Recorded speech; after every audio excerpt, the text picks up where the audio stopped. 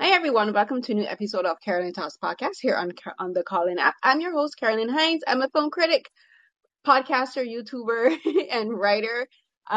This is the podcast where I talk to film creatives about what makes them so intrigued about filmmaking, what gets them involved in the projects they do, and what inspires them. And today I am joined by two filmmakers, Alison Duke and Gadi Conti George, to talk about a project that they recently did for the Canadian government. I guess you could say it's called the History Minute, and they did it on Chloe Cooley, who was an enslaved Black woman in Canada, which is something that's very important because, as I did in the previous discussion, we talked about how slavery within Canada is not generally talked about and has been practically erased from the Canadian education curriculum. So we're going to talk about that. But before we get into the project and into the short film, I'm going to ask Alison and Gadi to talk about themselves and what inspires them as filmmakers and what got you into filmmaking and forming their company, Oya Media Group, which is the company that they produced the short film under.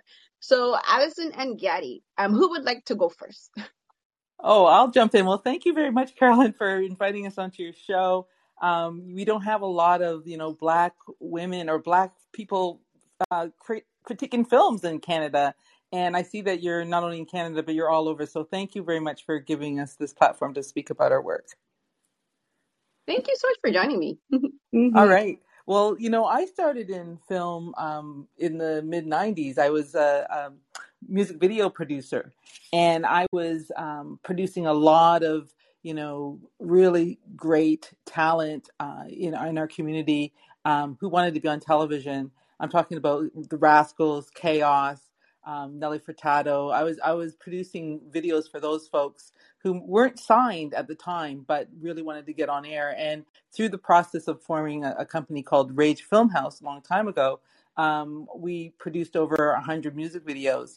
And that got me really interested in the story behind, Black folks, urban music folks, making music and becoming entrepreneurs. So I after I left, making music videos, I made my first documentary called Raising Cane, a Rapumentary with the National Film Board of Canada. And that was following a rap group being entrepreneurs in Canada when there was no Black radio or anything. And that was, my claim to fame. That's how I got into the industry. And then after that, I did some television. I worked in television a lot as a television producer. And from there, started creeping my way back into like one-off documentaries. And years later, after working with many people, collaborating with many people, and just making films that went around the world, I started to make my own work again. And that's how I met Gadi. She was actually producing and directing a film. And after, and I'll let her tell that story. But after that, I decided to work with her on another project. And then it was our third project that we got together to formulate Media Group. And Gadi? Yeah, hi. Thanks so much for having us today here, Carolyn. So for me, I got in, like in the early 2000s. I went to film school in the States, in a field scholarship, and came back to Toronto, and really took time getting into this industry, and but spent my early years. I made a short documentary with the National Film Board of Canada, but then spent many years working as a video editor for broadcasters here on nonfiction, unscripted series, and did that for many years. And at the same time, I had my own production company, Match Media, on the side, doing small corporate projects and things like that. And then I had an opportunity to, when a new television station called Ox TV launched, it was a new music television station. I moved on to that to produce the flagship hip hop, like news magazine style show for them for 2 seasons, and did that. And then, and just kind of slowly, built my little production company, and then did my first feature-length documentary, The Flying Stars. And through making that film and in post-production, I reached out to Alison because, when you get to like rough cut, fine cut stage of a film, you kind of, you circulate it around, you want to get feedback from people, just to see, are things working? And I remember reaching out to Allison and, really appreciating the thoughtful feedback she'd given us on the film. And so a few years later, Allison actually reached out to me when working on a project called the Kua Benjamin Legacy Project, which was a series of 5 short films. Um, and she enlisted all Black women directors to direct them, and Allison was executive producer on them. And so I was one of the directors and made one short, Dudley Speaks for Me, as part of that collection. And just loved working with Allison through that project.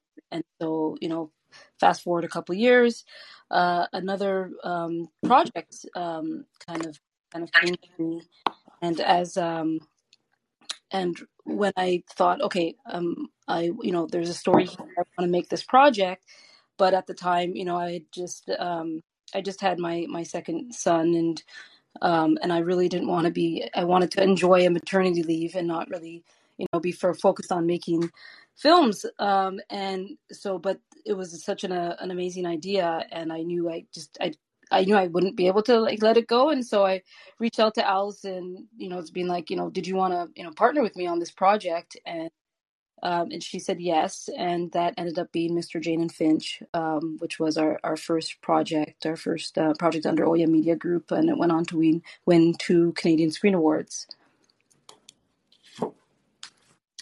And so I guess, when Mr. Jane and Finch, when we were in development for Mr. Jane and Finch, we still had our 2 production companies going. But as it progressed, I think we kind of both came to a place, and it was very organic, that like, we love working together. We have the same kind of work ethic. We have the same kind of vision of the stories you want to tell.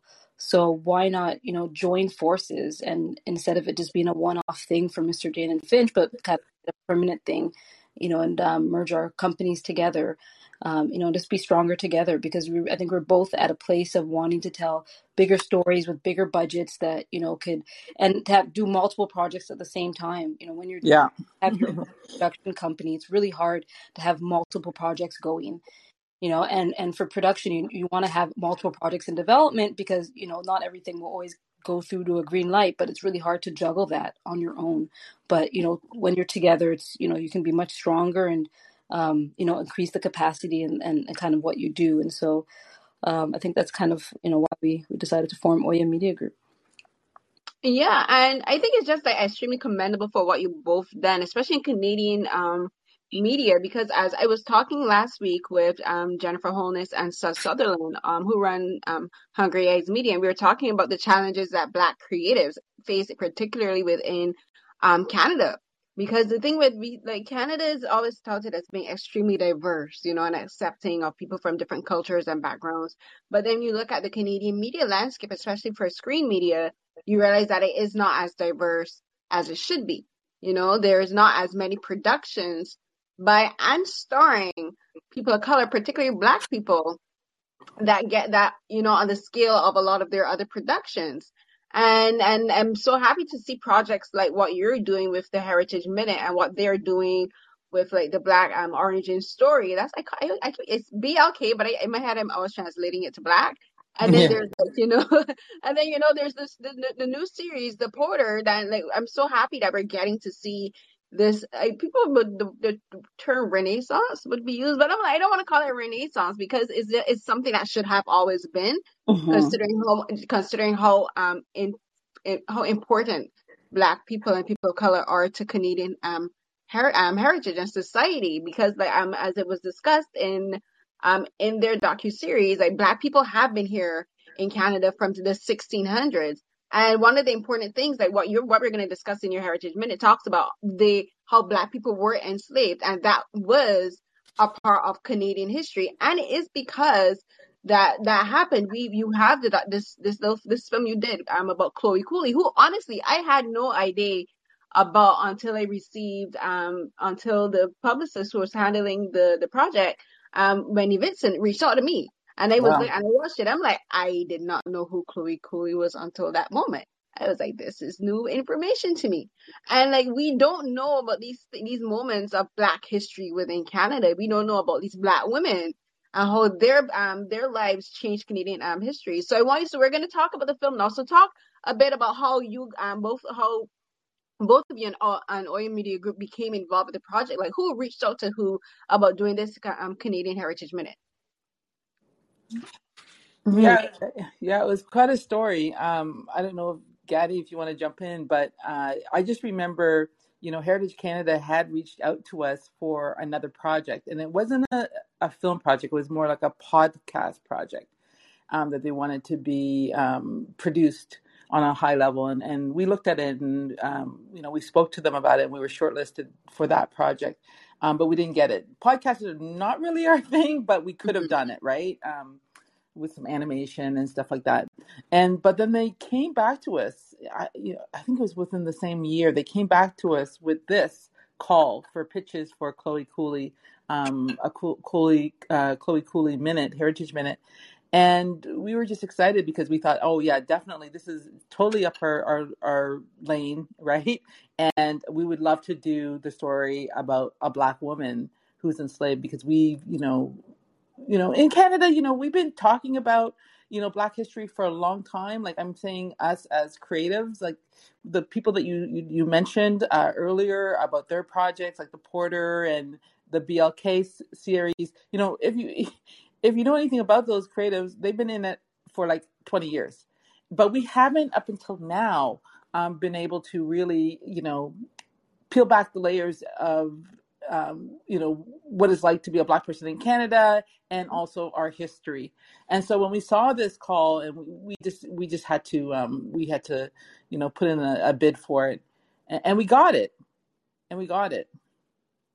Mm.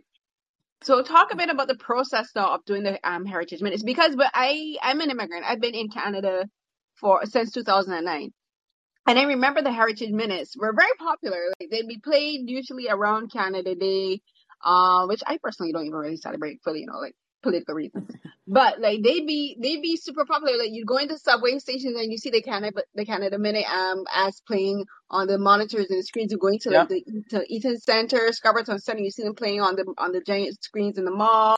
In school, you see the posters, because I worked Yep. before the pandemic. I worked at a public school, so you see the posters all across the school celebrating like the new productions, and they'd always be about stuff like about the War of 1812, and about the Underground Railway. Yeah. And then when it comes to like Black History Month in February, because Canada and the US both celebrate Black History Month at the same time, you'd always see them talk about, oh, Canada was part of the abolition movement, the Underground Railway. Like, Canada was the haven for Black enslaved Africans fleeing from America. It was a haven for Black people fleeing from slavery and persecution in America. And they came up north, and like north is a great white way.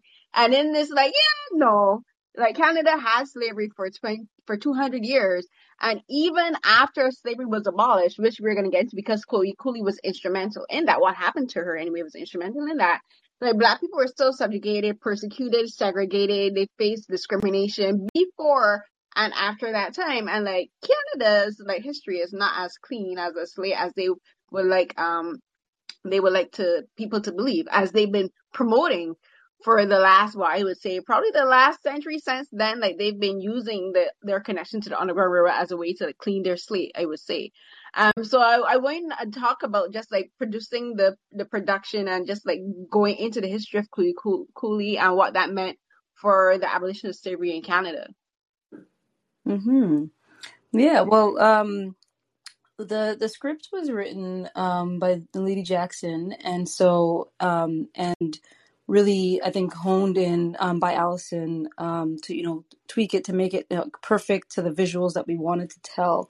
And so we worked with Historica Canada, and they had, and also when they had when the script was written, there was a group of consultants that they had used, like Rosemary Sandler and Natasha Henry from Ontario Black History Society, and such, to really make sure that the story was historically accurate, and that the tone was correct. And so a lot of it, a lot of our process through pre-production was to really make sure that the tone was correct, Mhm.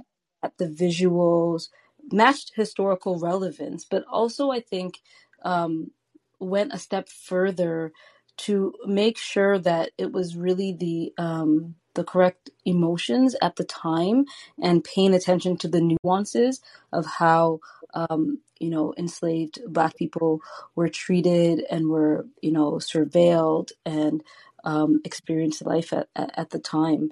I mean, this Heritage Minute was extremely important because it's the first time that we've had one that recognized, slavery in Canada. Like you said, all the ones prior were talking about the Underground Railroad, about, because slavery ended in Canada, 31 years prior to America. Those 31 years are what, history books love to focus on.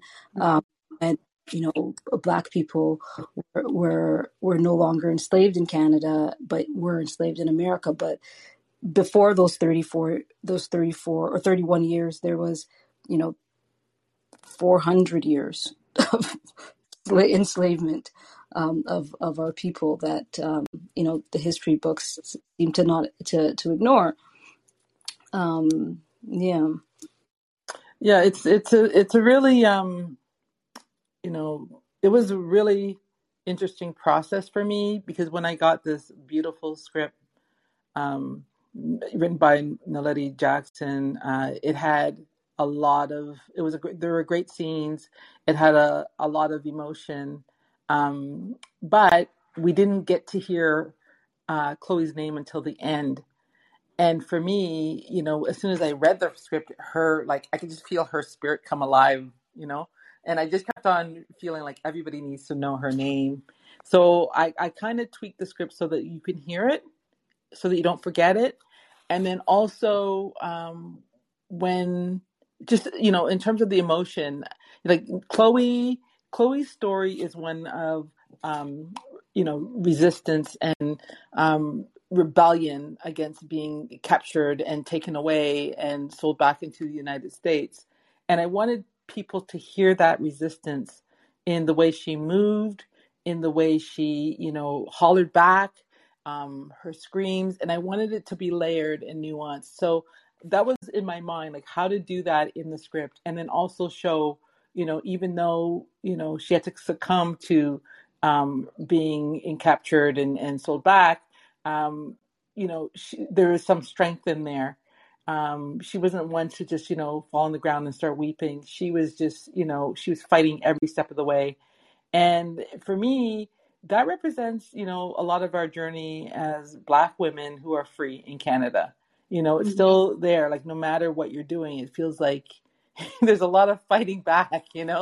So I was thinking about a lot of things about the past. I was thinking about Chloe's resistance, but how, this minute represents us as Black women on this land. It's true, and especially because you have to do it in such a short space of time, because it's literally a minute, right? And Mm-hmm. you're doing these micro these you're doing Yep. like these extraordinary stories, but you're doing it on such a micro level where you have to get all of this information conveyed in such a short space of time. So how did you go through that process with your cast? Because like Chloe is played by Olivia Barrett, and then there's Peter Martin, who was a free Black man that was from what I was reading, it witnessed what was Yes. happened, that witnessed what happened to her, and it was because of his witness account that they were able to like go to like I think it was Simcoe. He took the matter to the court, and they were Yes. just like, okay, we have to do something about this. And Yes. so just talk about working with the cast, finding them, and then going through the process of them, and then just like compacting the story into this 1 minute. Yes, the casting process. I have to thank Julia Fitzsimmons, our casting director. She was just remarkable finding folks for us.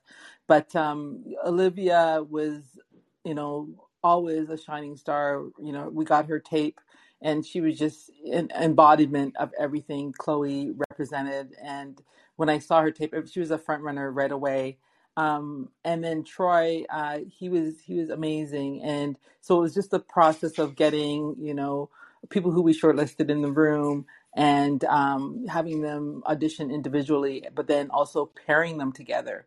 That was the whole process, because I thought, you could select people as, oh, here's my dog. You I can know the select feeling. people I as have to shut my door so my dog can come in. he's just running around.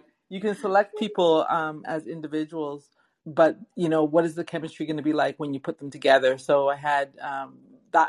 I had our short. I think we had three Chloes and three Peter Martins, and I partnered them up, and they were like, they just came when they were together. It was just like magic on screen, and they were both able to pull the right emotions out of each of these characters. I don't like to call them characters because they're real Mhm. people, and I like the balance between them, and just Olivia was just so strong. She had this quiet strength in her eyes, like when she says, "But I'll run," like that line just melts my heart every single time.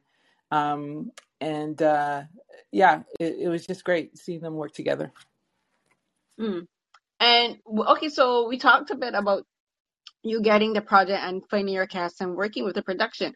So I have to ask, when you were commissioned for this and when everything was said and done, did the committee, the people in charge of the Canadian Heritage Minutes, did they ever say why it took them so long to do a Heritage Minute on Chloe Cooley, and one in particular that acknowledges slavery was an active institution in Canada?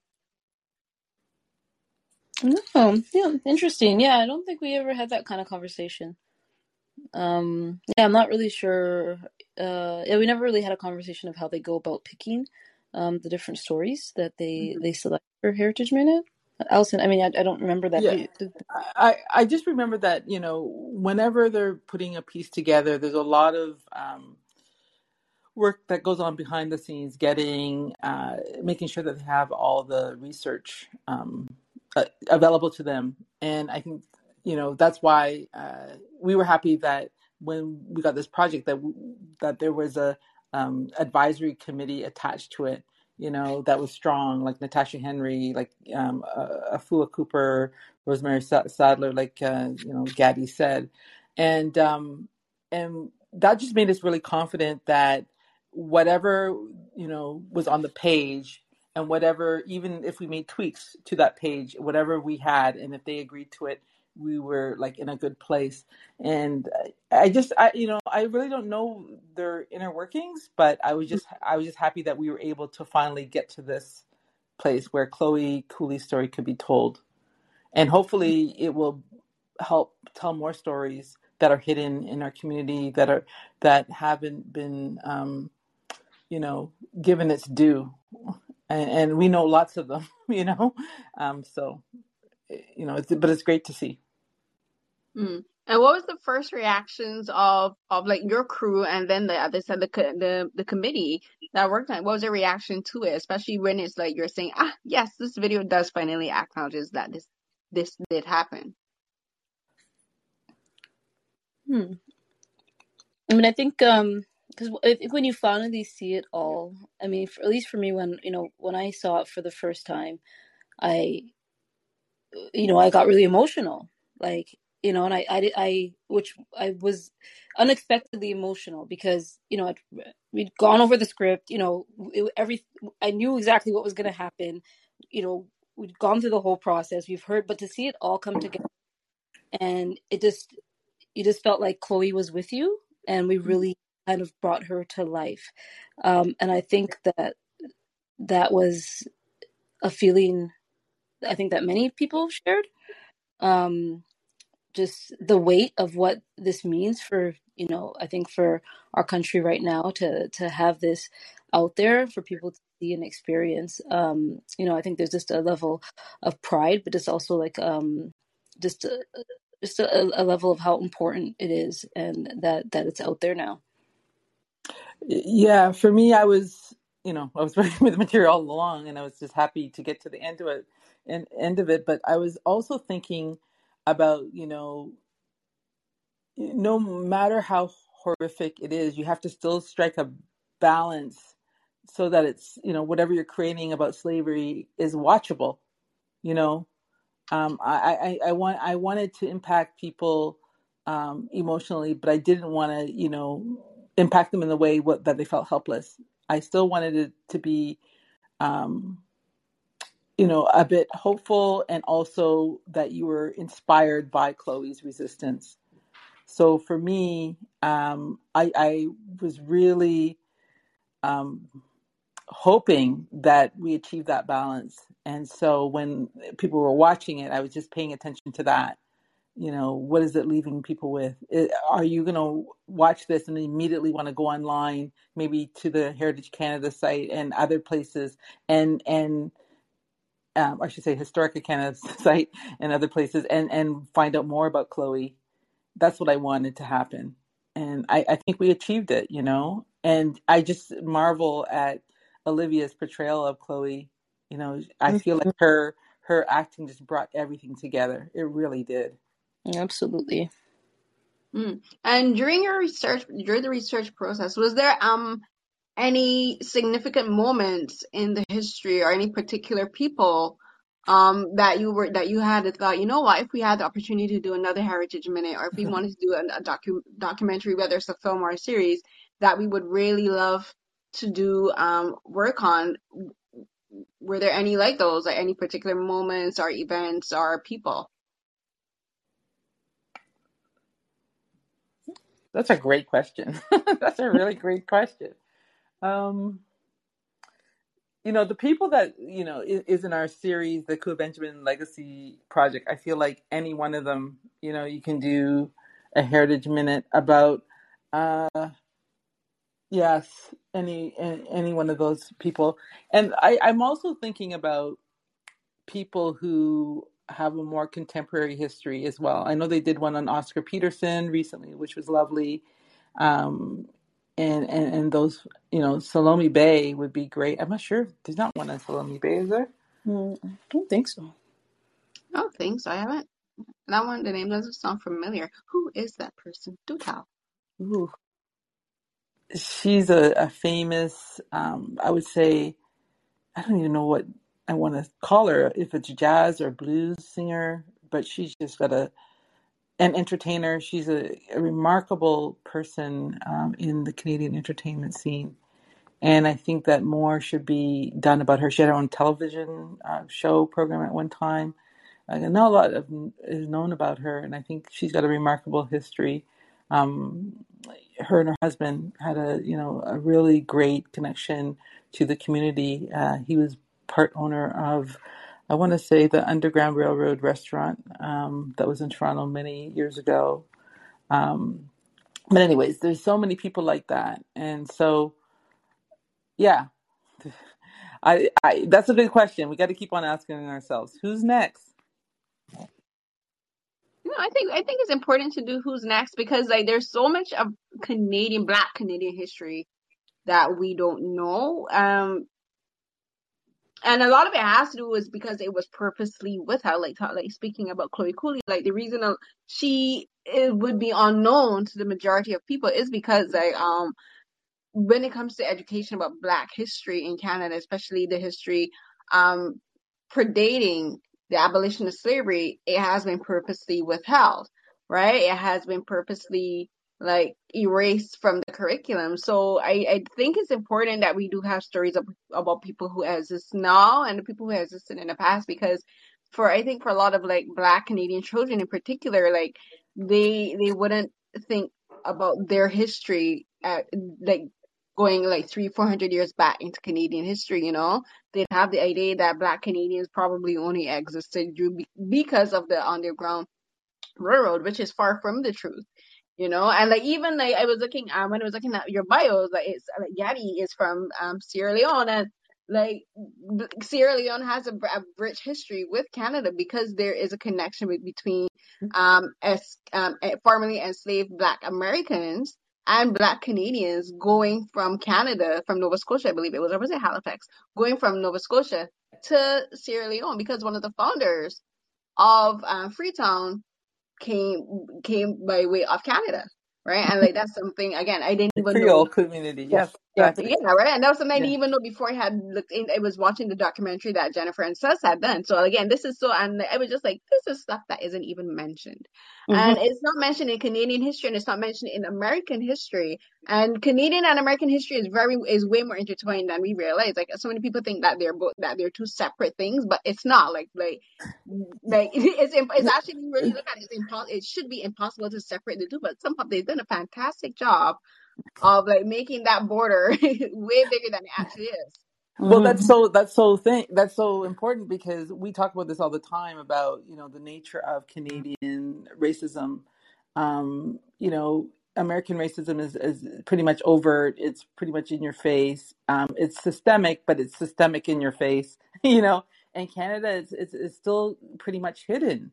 That's Mm, the culture of Canadian society. It's not as overt, and so a lot of this history is hidden.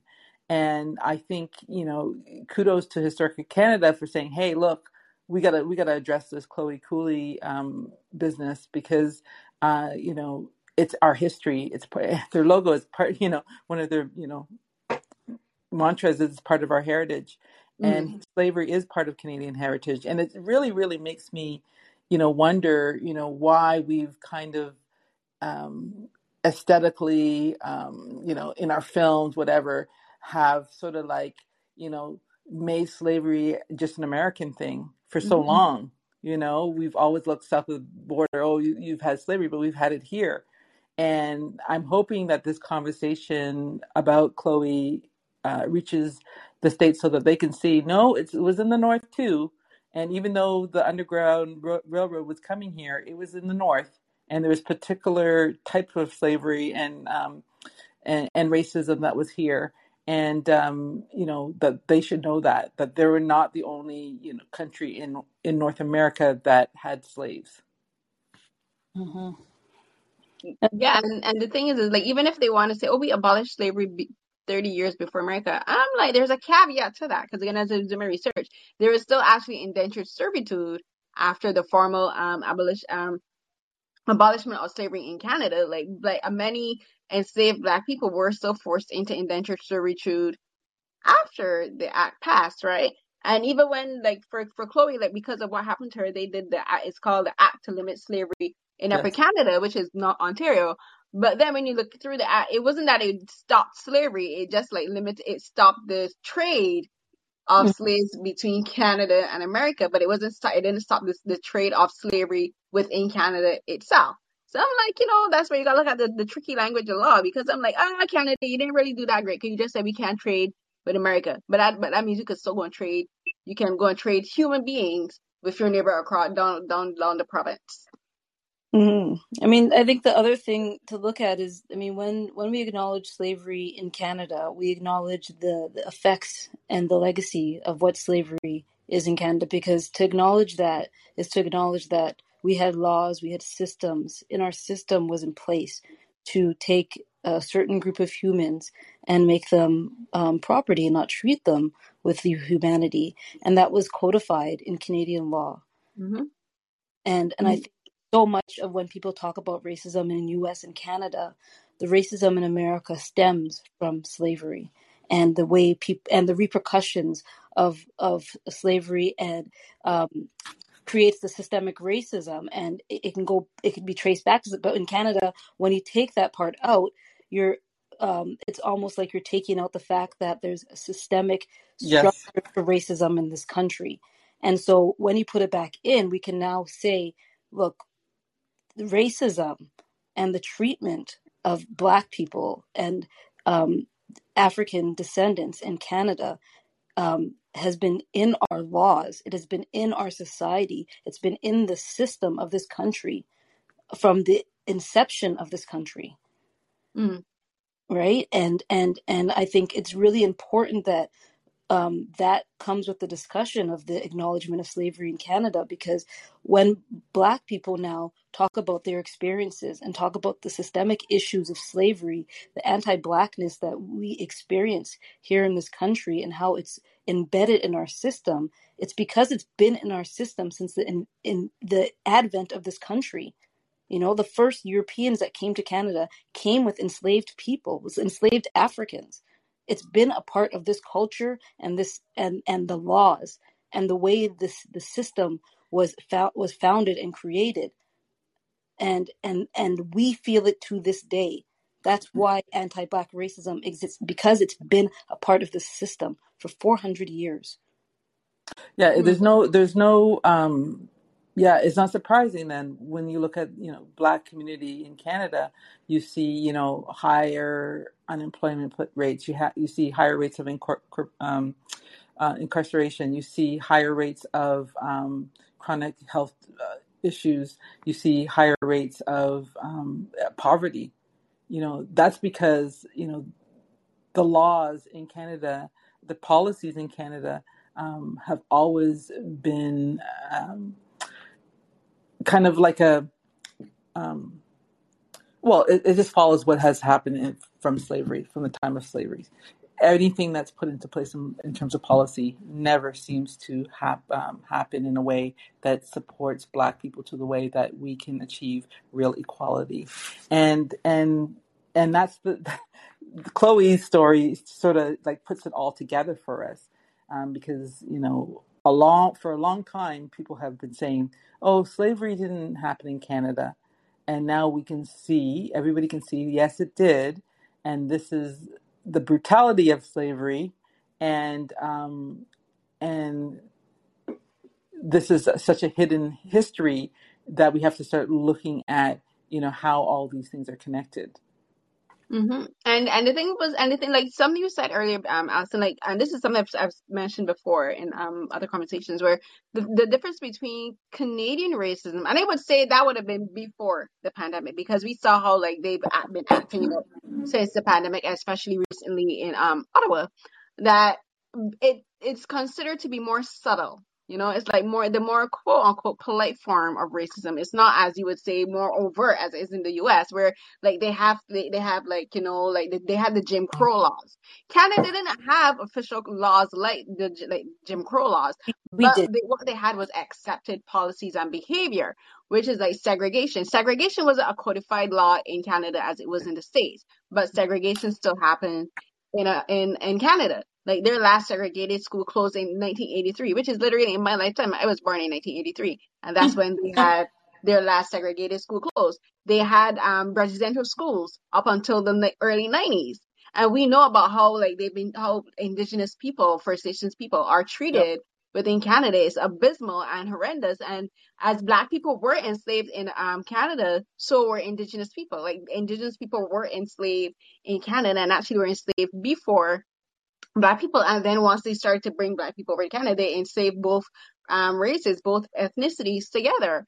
And like you were saying, Canada, Allison, the thing about like the how racism functions here, it carries over into our politics. Where if you look at the policies and how politicians move, they don't say things very loudly. They don't say the quiet parts out loud, but you do see how it is accepted within systematic how the systems function. We talked about how the erasure of slavery in Canada has been erased in their policies. That it would like, there's no law there's no codified law, and there's nothing in there literal in the education system that says we will not teach slavery in Canada. But it's just that they just don't do it. They don't have to put it into law. They don't have to put it in an act.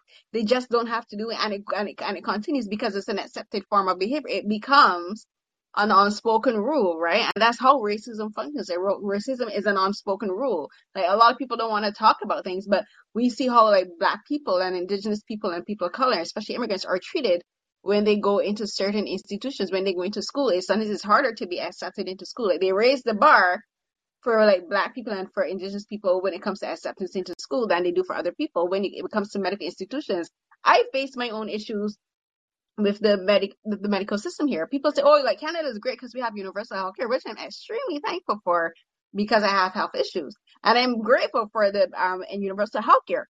But that doesn't mean that the system itself doesn't have people who operate who don't operate with any racism within the system. Like there are doctors who are racist, there are doctors who are misogynistic, and they take that into their practices with patients, right? So like Absolutely. things don't have to be written in rules to be enacted. Mm-hmm. Absolutely, absolutely. Health is one of the good indicators. If you look at, the health of Black men and women, you'll see it's below everyone else except Indigenous people in terms of chronic illnesses.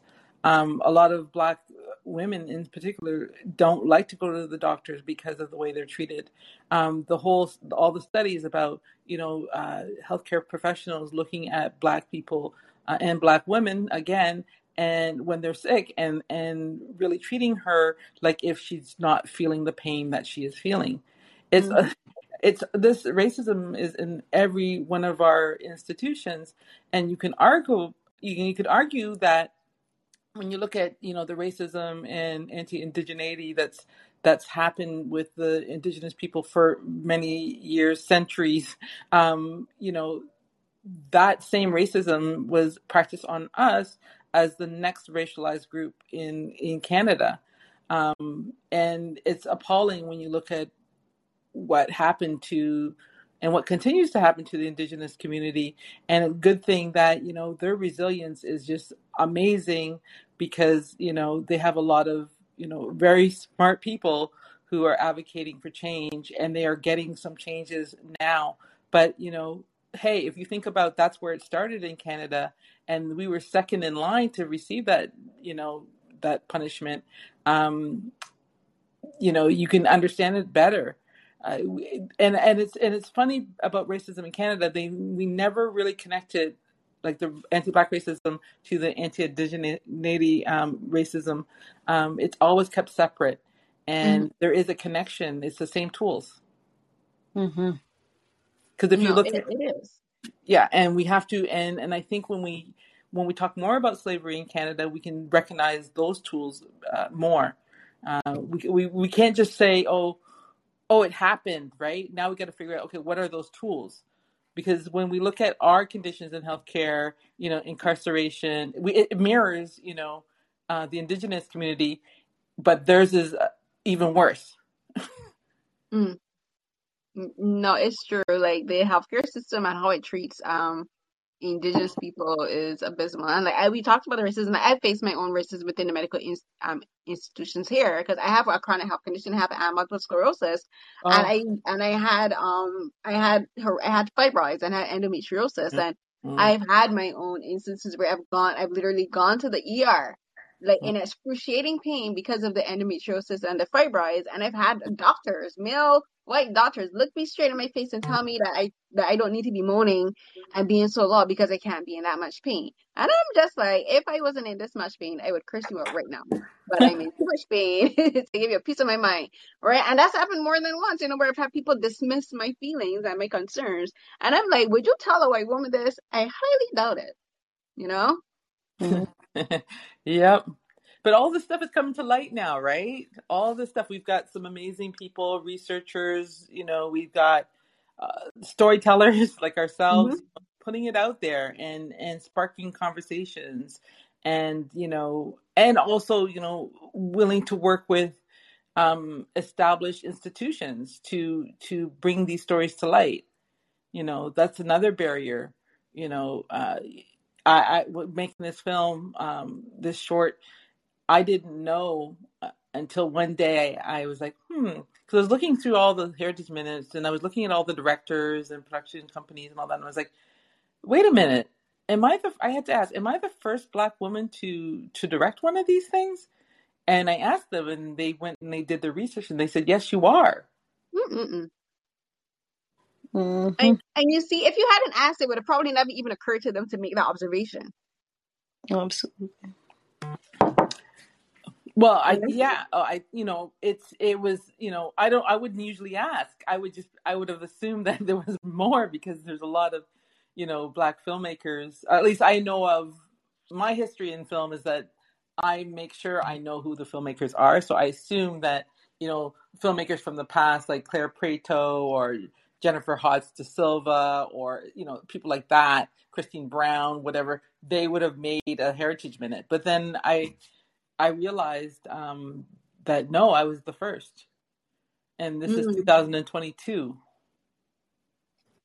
Yeah, it's kind of like almost like stunning when you think about how in 2022 we're still having so many firsts for Black people, in particular Black women. You know, there's still so many firsts occurring, and you're just like, you say society has progressed, that we're such an advanced race, we're such an advanced society, and you're still having things being the first, especially for the first in industries that have been around for like the filmmaking has been around for going on over a century now, and you're just like Black. There's still Black women creating firsts within the film industry itself, which is just like kind of like mind blowing when you really think about it.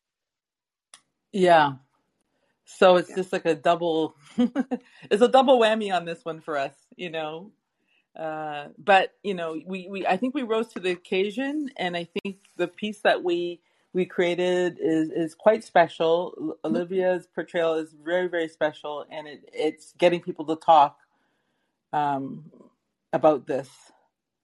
No, I think it's great that we finally like I can say like sometimes it's kind of like mind blowing me stuff first, but the point is that even with those first, we're still learning things new. And then as again, this was the first time I had heard about Chloe Cooley, and I'm so happy to know about her. And the thing and the thing is about it, like when I was reading what happened with her is like we don't even know what happened to her after, because it took place in March of 1793, and like after because what had happened was she was being forcibly sold across the border to New York State, and she was sold, and that's the thing. So like because like there were witnesses to her fighting, like she was fighting and screaming, and like there were witnesses to that. Like they went to the governor, and he went and took it to court, and they passed the Act to Limit Slavery Act. But then it's like we don't know about what happened to her. Like her screaming, her resistance created this fundamental change in the Canadian system, and it's just like we also don't even know what happened to her after. So like it kind of shows like how also Black women are kind of erased, even for the the significant contributions they make to culture and society. Yes, it's very nuanced because there's one, you know, it's so okay. Canadian racism is so nuanced, right? They were more concerned about her, the noise she was making, and Mm-hmm. the causing such a kerfuffle, and that was too much over the slavery that she was experiencing, right? That's what caused a legislation change, and then also on top of that, you know, the reason why um, Adam Verman, who was the man. He was a loyalist, a soldier, and he had enslaved Chloe. The reason why he wanted to sell her back to the United States is because they were hearing whispers of you know, abolition of slavery, of that they were going to end slavery in Canada, and he thought that he didn't want to lose his investment in Chloe, so he rather sell her back early, so just in case this legislative stuff changes, Mm-hmm. that he would not lose any money. So Yeah. that's like, okay. When you talk about it, it's like he was trying to save his money, Mm-hmm. right? And so that just really, really, you know, kind of speaks to the type of racism we have and how we quietly, you know, work to oppress people, you know, and that's the same style of racism here in Canada. If you peel back the layers and really look at that situation, oh, he was trying to save money, so he's sneaking her back to the States to get his whatever. I don't know. We still don't know how much she was sold for, but you know, I don't know how much it was, but he was just trying to save a buck. Mm. And no one ever went to look for her afterwards. They didn't even go to say, you know what, Chloe, we see that you didn't want to go, so we're gonna look for you and try to bring you back. No, they No. just let her go, drift on down the road, and we don't know what happened to her after that. But we know her name now, and that's I think that's important. Maybe perhaps because of this documentary, this film that you did, someone will take the initiative, someone with the resources will be able to possibly trace her. Because the difference between Canada and I think the US also is the US, they kept records better Yeah. with regards to how Black people were enslaved. So perhaps now someone can go and look at some of the resources and the background and the know-how, can go and research and find out what happened to her. So if that happens, we'll have your film to thank for that. Oh, thank you so much. Yeah, that's great. That would be a cool to think. That's really cool to think about. You know, that this is just, you know, the tip of the iceberg, and there's more of the story to know and to tell.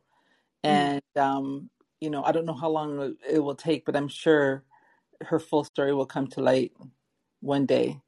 Mm-hmm. Yay, hopefully. So as a wrap up for both you and Gaddy, can you both talk about what projects you'll be working on now for? I'm sorry, I'm getting tongue tied. What projects are in store for you and for OEM Media Group? Mm-hmm. Yeah, we have quite a few projects going on right now. Right now we have two feature-length documentaries in production.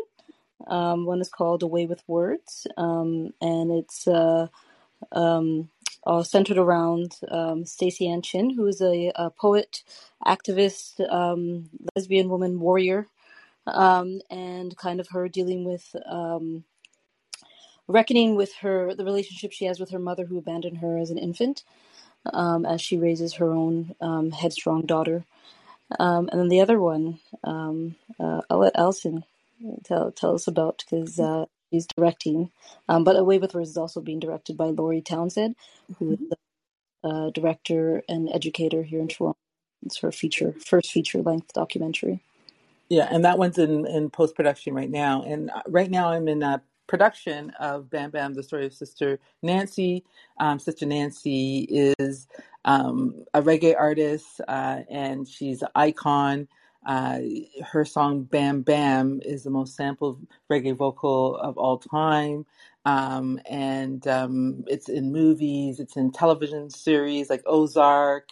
It was just in Maids. It was in the latest James Bond filmed, and it's just her song is like she's been touring the song for the last 40 years, and this is the 2022 is the 40th anniversary of that song, and we're making a documentary about all the things that it's just it's a crazy ride. Let me just tell you this. It's a crazy ride. It's an amazing ride about this song, and what's happened to it and where it's going, and all the behind the scenes things that people might not know.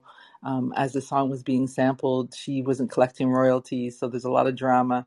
And anyways, we're in production. We were just in Jamaica for 10 days in the I'm beautiful jealous. island of Jamaica, filming her, and worked with some incredible musicians and whatnot. And she's now touring in Australia, but we're gonna do her UK leg of her tour. She's just a remarkable lady. I can't wait to finish shooting it and get it to post. And we have a couple other projects. I don't know, Gaddy, you want to talk about those? Yeah, so we also have we have quite a few projects in development. We have a virtual reality 360 experience that's looking at the culture and life in Barbuda, an island in the Caribbean. We have a web series, a dramatic web series called Paradise, that's that's in development, heading into a writer's room to kind of flesh out the scripts. And we have a an unscripted series, or documentary series, that's looking at Black archives. It's called Black Community Mixtapes. Really excited about that one. We shot some amazing sizzles, which you can see on our Vimeo or YouTube page and on our socials. Just some teasers to give you a taste of what the series will look like. And that one's kind of remixing Canadian Black history. It's looking at contemporary Black Canadian history, but through the lens of two young filmmakers, Cara Martin and Ivano Antonio, who are kind of uncovering the history, asking the question, if it's not on the internet, does it exist? Mm. So much of our history is hidden, and it's hidden in basements, and in people's homes. And, a lot of our history in Canada from Black communities are collected by individuals and, and stored in their basements. We're going into the basements. And I think this kind of stemmed out of Mr. Jane and Finch, our documentary that we did for CBC, where which is about Mr. LaRose and his he's fighting against gentrification for his community, but he also is an archivist, and he's been collecting and recording Black Canadian history, Black Canadian stories in Canada and around the world for the past 50 years. And he had this incredible archive, which we used in the film. But also since then, there's been others who have shared their archives with us. So we kind of wanted to activate this archival information, connect it to contemporary Canada, and share it with the world. So really, really excited about that series. Yeah. Yay. I will keep a lookout for those. Hopefully, maybe we get to speak to you. Sorry. Again, I'm getting tongue-tied. But hopefully, I'll be able to speak to you again about the projects. And I'm jealous of you being able to go to Jamaica, because I could really use the sun and the sea and the surf right now, because I don't understand why it's snowing again. I Makes no know, sense. it's such a shame. But I'm missing Jamaica too. I'm looking at the production dates. I'm like, how can I go back? and this project that Gaddy just mentioned a bit, we're talking about Barbuda and like the rest of the Caribbean islands. Is Barbados included in there? Because I'm Bajan and I'm just like, yeah, Barbados included. I love going to Barbados. I used to go every year, twice a year until COVID, and I love Barbados. Got the beautiful beaches, as you know. Yeah, we got to do it. We got to do it up. Yeah. I'm going home in April and I'm just like, I'm holding on, just holding on. Nice. So that day, I'm just like, I'm holding peace. Thank you so much for talking with me, Gaddy and Allison. This has been amazing. Again, thank you so much for making the film and for speaking with me about it and sharing your thoughts about it and like the system here in Canada. It's something I've been trying to be more open about. Like, I'm like, like if we're gonna talk about representation and what that means, we also got to talk about why representation is necessary, because representation is for a purpose. If we didn't always have representation, we wouldn't be talking about it now. But we haven't always had representation, so therefore we have to talk about the reason for it. And I believe the fact that like racism and like the history of Black people within Canada has been erased, and like so many creatives like both of you are trying to bring that history to light, so that we know and appreciate what Black people have done and what Black people have been through here in Canada, is vitally important to talking about representation on screen and behind the cameras. So thank you so much for sharing your time with me today. I appreciate it. I appreciate it too. And if they want to see the Heritage Minute, you can go on YouTube and just put in Chloe Cooley. You'll see the Heritage Minute, or you can go to the Historic of Canada site, and it's right there. It's the first one. It's the latest one. And then if you want to find out more about us, you can follow us on social media. Go to our website. Everything's oyamediagroup.com. All our handles are Oya Media Group. Yes. Peace. Right. Thank you so much. All right. Thank you.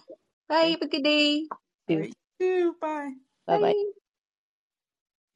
Let me see if again I will end this.